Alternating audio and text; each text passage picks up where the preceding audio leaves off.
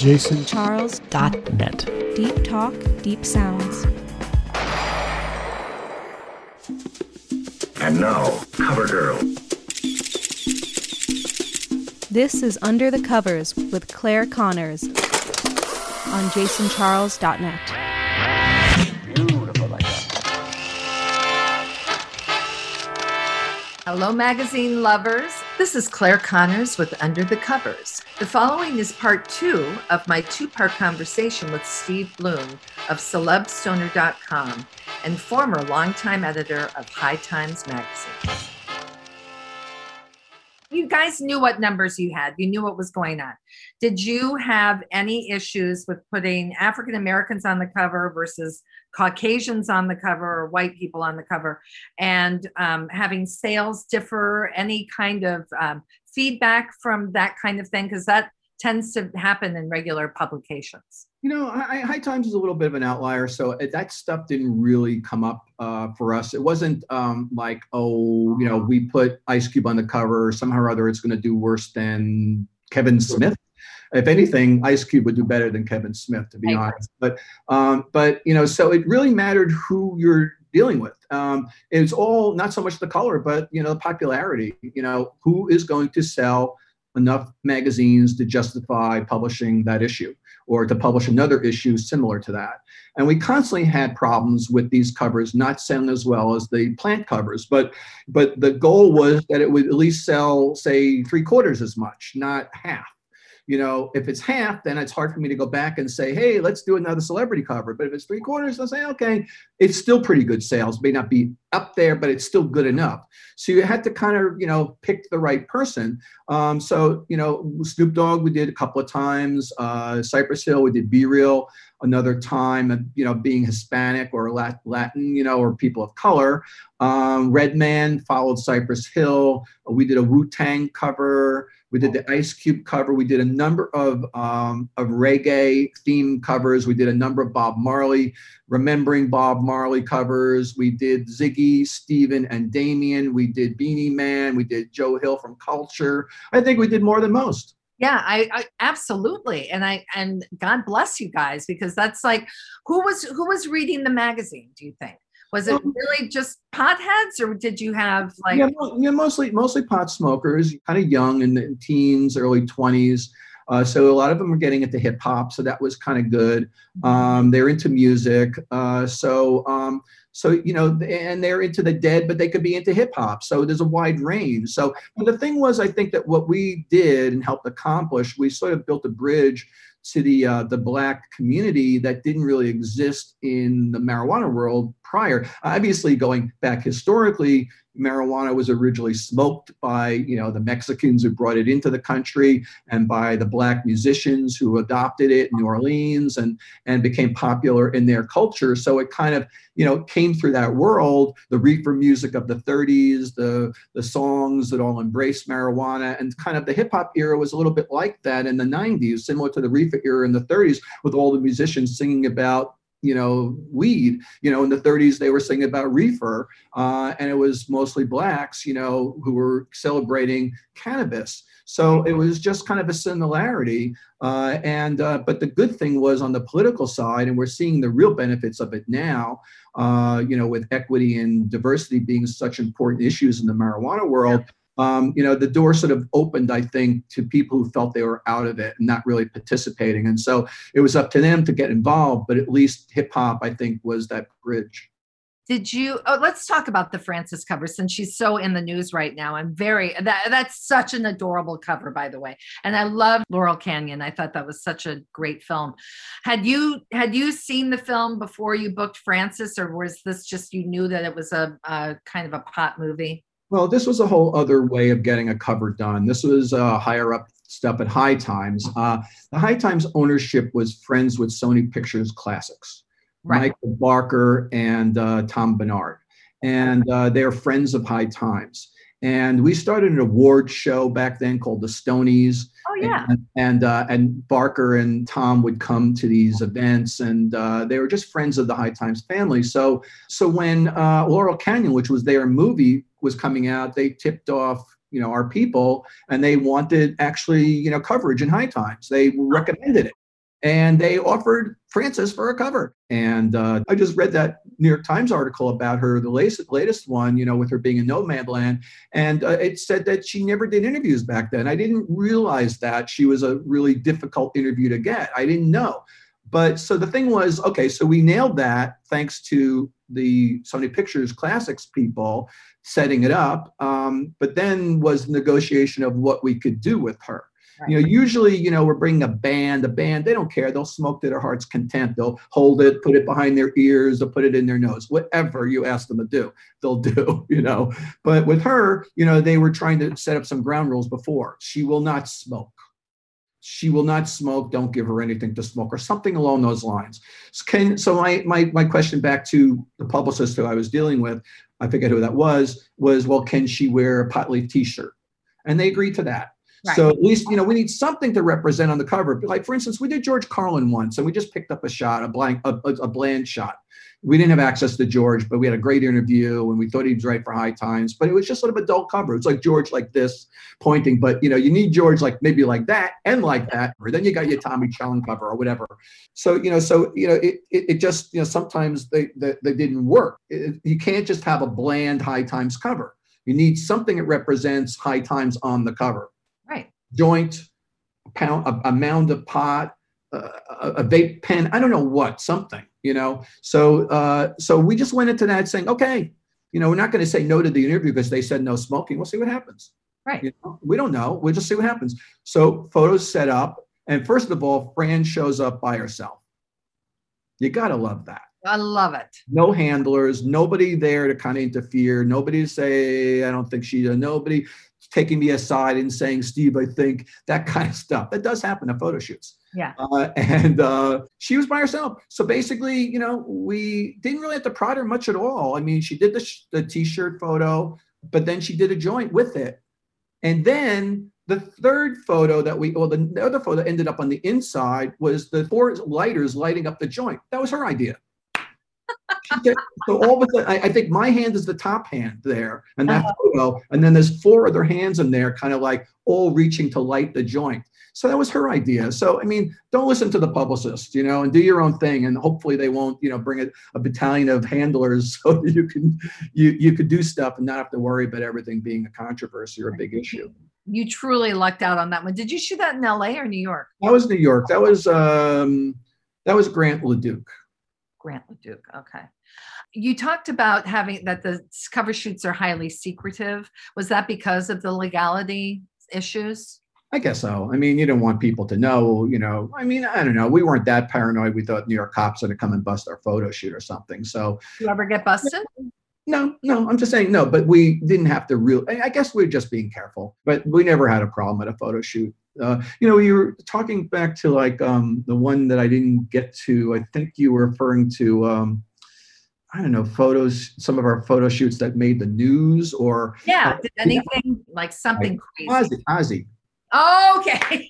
That was another one where I got a phone call saying that I forget how, but I didn't even think we even made a request. I got a phone call saying Ozzy wants to do an interview with High Times, something like that. I don't think Ozzy was high on my list because I thought Ozzy was sober, So, but we got approval to do photos and an interview with Ozzy. But it was a closed photo shoot. And we couldn't really let even staff people in, and all the staff people wanted to come in. And even the guy who was writing the article, Chris Simonek, we couldn't let in. They were out in the hallway. It was really pissing them off. And it was Dennis Kleiman who did that shoot. And when I got there, I got in, but Ozzy was running around with a bag of weed. It was about yay big, like a pound of pot or something. And he was like a kid in the candy store with his bag of weed. And he was jumping around. Look what I got. I got my bag of weed. I got my bag of weed. Well, that bag of weed got progressively like smaller and smaller, I think, as the day went on.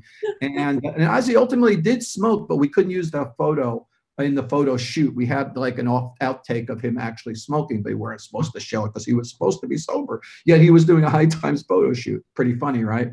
So when the magazine came out, an article was dropped in page 6 about Ozzy stealing our pot.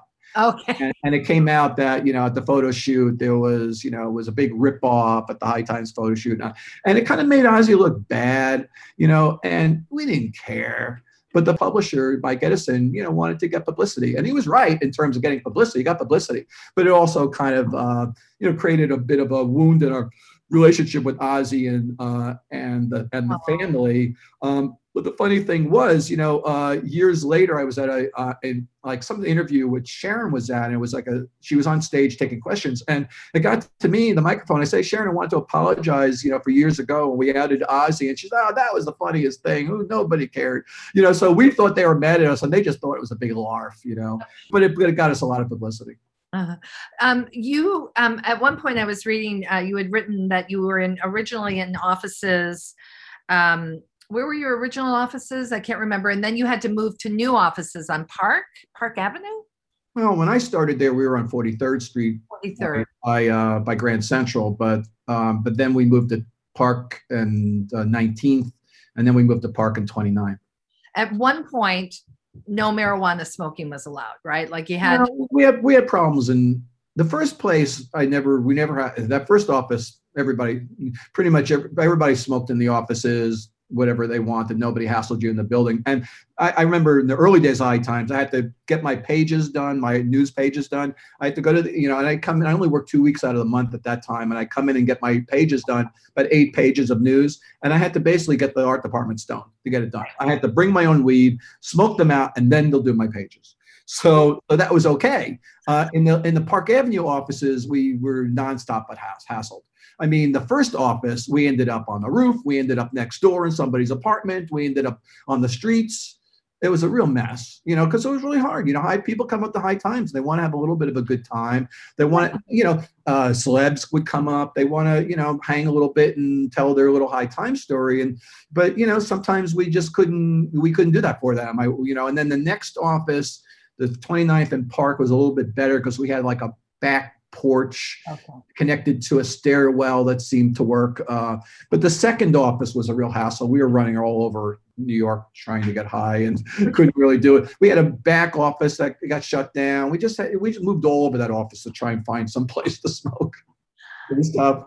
And one other thing that you mentioned was that you had the 420 meetings. Were they always at 420, and did everyone get high at the? It sounds so inspired. Like, let's meet at 420, let's smoke some pot, and let's brainstorm. Is that what you guys would do? Well, I mean, the general meetings were more like noonish meetings, 10 or 11 in the morning meetings, or 2 in the afternoon meetings.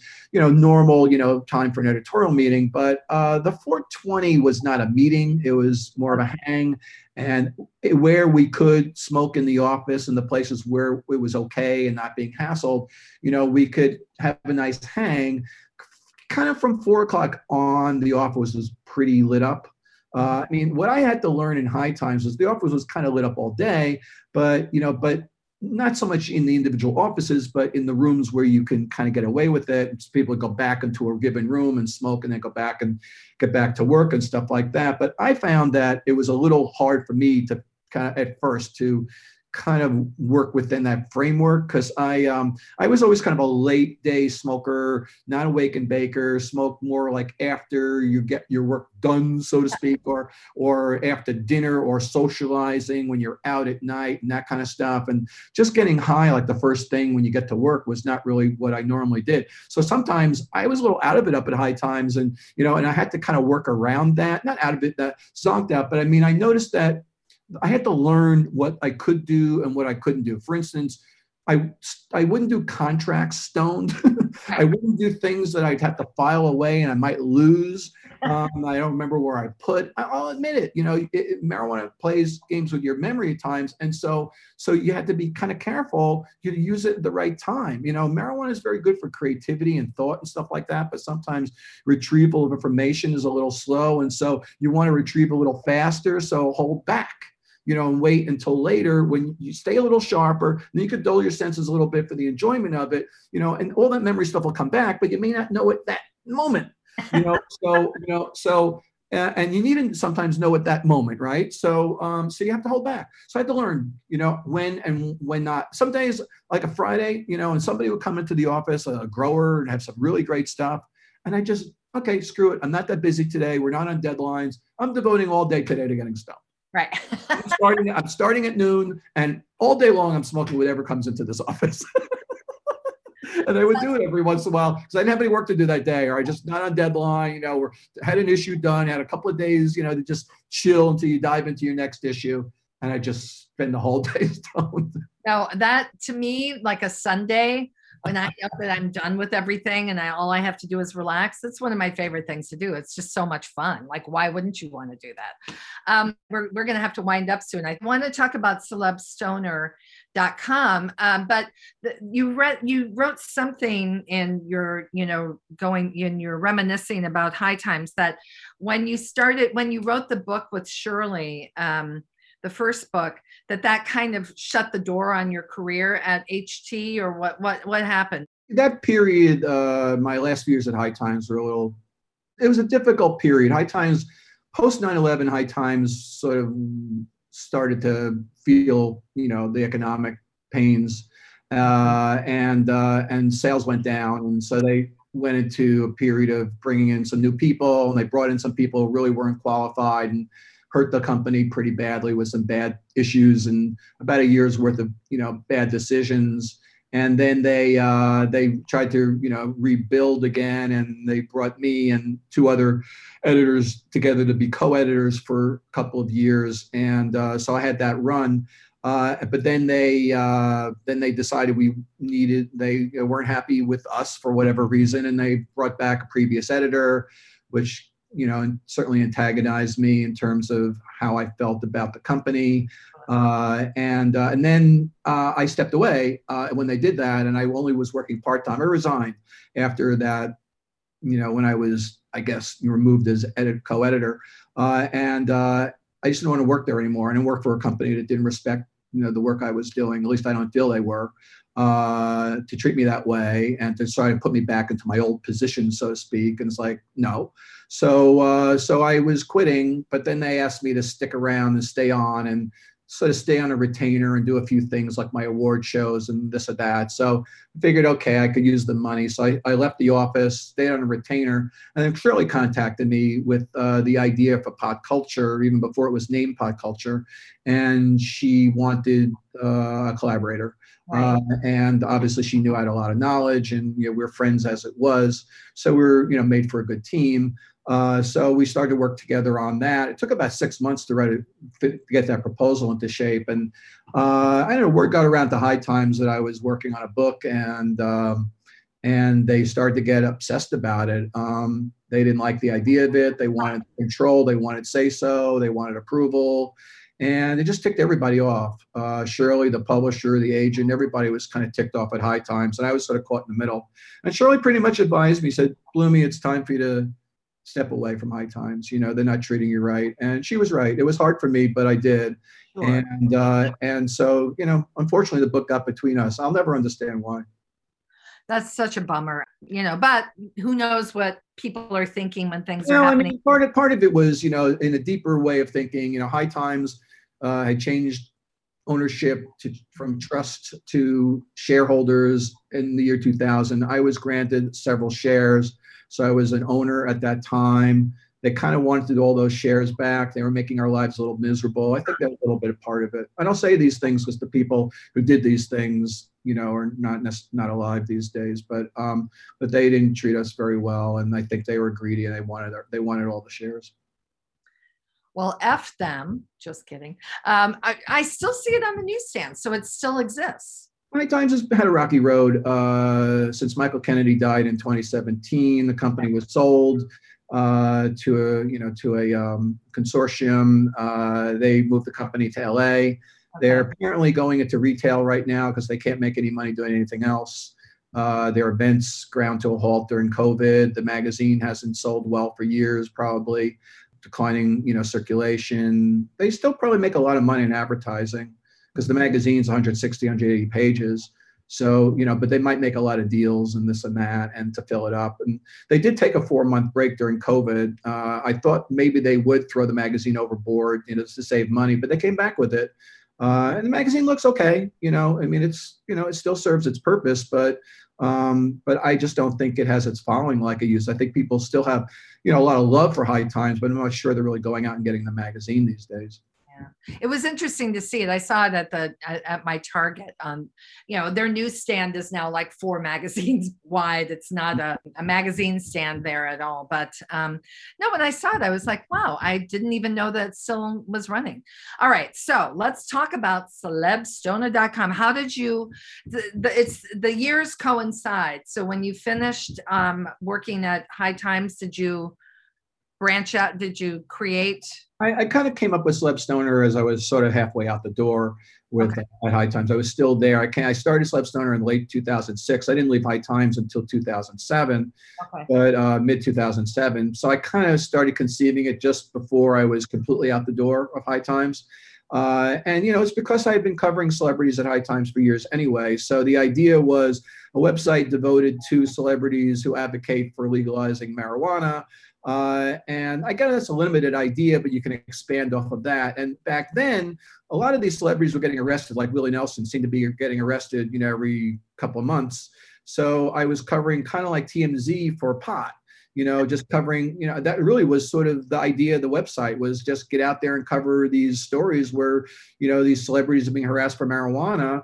And go digging in that area. And then I kind of expanded it because, as you know, an interest in culture, movies, television, all those things. So I can expand off of that and have a website that focuses on the news, but also on the culture, and kind of make it a little more on the fun side. You can get real heavy and dark a little bit about, the laws and how bad, the drug war has been, but you can also have a little fun with it too and enjoy the movies and the music that is about it. And so I kind of decided to make a site like that, what generally interests me. Right, exactly. Hey, that's the reason. That's how so many great things start. Well, actually, you've been doing it for so long now. So where can people, is it just celebstoner.com? Can you subscribe? Like how does it work? Well, it's pretty much your basic website that you don't need to subscribe to. The only subscription we have is through Patreon. I encourage people to join the Celeb Stoner group at Patreon. You become a Celeb Stoner VIP. You get all the advanced posts. You get all kinds of nice little goodies in the mail. You're just kind of part of this select group. And also, if you have something you're promoting, a lot of my Patreons have products that they would like to see a little promotion. And I use the Facebook page and Twitter to promote these small independent companies to, get the word out on them. So I like Patreon, and it's building. So I would encourage people who want to be a little bit more involved with Celeb Stoner to go to the Patreon. Just type in Celeb Stoner at Patreon, you'll find us. What's interesting is that I knew that we were going to talk over the last couple of weeks, and I feel like I see Celeb Stoner all the time now. It's like you've been doing a lot of newsy stuff that seems to be popping up on my feed. I'm not quite sure. I'm so happy to hear that. Sometimes you feel like you're a little lost in the, in the crowd of blogs and websites that focus on marijuana. The thing is that it's a little hard to get people's attention these days because, now, back in the High Times days, the mainstream media never covered marijuana except for some big bust or something, 3,000 pounds, bust coming into the US from Mexico or something. They just never covered this stuff. Unless it was negative. Now every story, Virginia goes legal. It's in, it's in the New York Times. Yep. So you have to really find stories that nobody's covering. Right. You have to you dig. Like today's story was, cannabis events returning in 2021. I haven't seen anybody report that yet.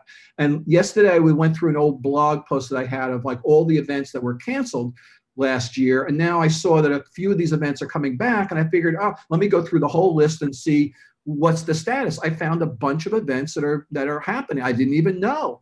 Wow. And they're actually going to get people in hotels and convention centers for marijuana events. I'm not so sure that's a good idea, but they're moving ahead. Some companies are moving ahead with in-person events. So that kind of stuff, get out there with something that nobody has. Right. Another story that we're working on is there's constant reference to 40,000 cannabis prisoners in jails in America. And I have a researcher I work with, and he questioned that figure. And he says it's maybe closer to 30,000. And so we're in the middle of kind of trying to get a handle on the true number of marijuana prisoners in America. And we're dealing with the Last Prisoner Project that does say that's 40,000. They contacted me today. They think there's a lot more. The stats are not very clear. So things like that, story that nobody else has. That's what I'm trying to. But at the same time, Ice Cube breaks out a marijuana brand. I'm reporting it. I don't care how many people cover it. That's my target. That's what we need to focus on. I try to get the first story or among the first stories, but usually I'll be the second or third in line on a story like that, or a press release already went out. Others have picked it up, and we'll do it too. So it's just a combination. The Golden Globes last night, focusing on the stoner aspects, or let's just say the Billie Holiday movie, and Audra Day wins, and she does a lot of heroin in that movie. So it's just worth noting. And also I will say that Celeb Stoner is not just for marijuana, it's all drugs. Not that we favor necessarily all the drugs, but we cover them. Right. If somebody's shooting up in a movie, I'm covering it. If somebody's lighting up a joint, I'm covering it.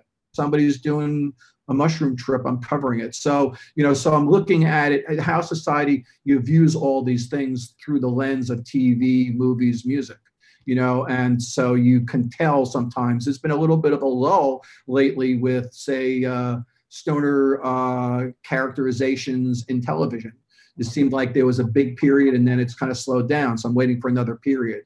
So it just, things come and go. There's less classic stoner movies coming out right now. Maybe all this is because legalization and, the era of prohibition led to all of these movies that were promoting marijuana in some shape or form. And now that it's legal, there's less of an interest to put out those kind of movies. So we'll see what the next phase will be. But right now they're kind of phasing out. All they're doing are opioid opioid movie. The next phase is psychedelics. Right. Oh, absolutely. Are you going to be involved in that in some way with Celeb Stoner? I'll cover it. I've been covering it. To me, psychedelics is like the new medical marijuana. They're treating mushrooms now as a medicine, just like they started to treat marijuana as a medicine. When we were younger, we used all these things recreational. We didn't see them as medicines. We just enjoyed them. Now you're seeing the medical value, and that's fine. If people want to utilize these for medicine and therapeutic, great. If they just want to have a good time, that's good too. That's why they call it recreational versus medical. And both are on the way up in terms of more and more states legalizing. And then the next thing, now you're seeing states legalizing or decriminalizing mushrooms, plants, chemicals, things that you can use that have some benefits therapeutically, for different problems that people have in life. So that's a whole new thing, but it's happening very fast. It is very quick, swift movement to decriminalize psychedelics. So yeah, I'm all over that. I want to join you on all of this stuff, by the way. I'm so fascinated by it. It's so great. I have loved talking to you, and you're so informative and clear speaking about everything. I really appreciate you taking all of this time to talk with me and tell me these fantastic stories about your days at High Times and your current career at celebstoner.com. Where can we find you online besides celebstoner.com? You're on Twitter, right? Yeah, you can either find me as a Celeb Stoner, where you see Celeb Stoner, just type in, or you could see Steve Bloom or Steve Bloom Dude. Oftentimes I use that as a little bit of a username. So Bloom Dude. So like on Facebook, I think I'm Steve Bloom. Bloom Dude is my regular page, and then my Celeb Stoner page is a very popular page. I really recommend people to sign up there. It's very active, lots of comments. I'm always posting. It's kind of an adjunct to Celeb Stoner. If I don't really want to post a full article, I'll just go with sort of an abridged version up at Facebook. Post a meme or post an article from another site, or direct people to get a conversation going on a given subject and see what people think about something, and then maybe that leads to an article. Right. That's perfect. So when you say to sign up, you mean on Twitter, to follow Celeb Stoner on Twitter? You can do that. We're Celeb Stoners on Twitter, Instagram. We're on Pinterest. I don't really utilize that much. We're mostly active on Facebook and Twitter and LinkedIn. Okay. Perfect. I will be putting up all of the covers that we discussed on my Instagram, which is at Under the Covers with Claire. And this has been amazing, Steve. You're such a great guest. I want to thank everyone for listening today. Go to Celeb Stoner and read up on the latest, greatest news on celebrities and marijuana and other drugs. This has been Under the Covers with Claire Connors at jasoncharles.net. You've been listening to part 2 of my exclusive 2-part conversation with Steve Bloom. Subscribe to Under the Covers with Claire Connors. That's me, wherever you get your podcasts, and always live and direct on jasoncharles.net, Podcast Network, Arts and Culture Channel. You've been listening to Under the Covers with Claire Connors on jasoncharles.net. For more information about Claire Connors, aka Claire the Celebrity Booker, go to Claire the Celebrity Booker on Instagram.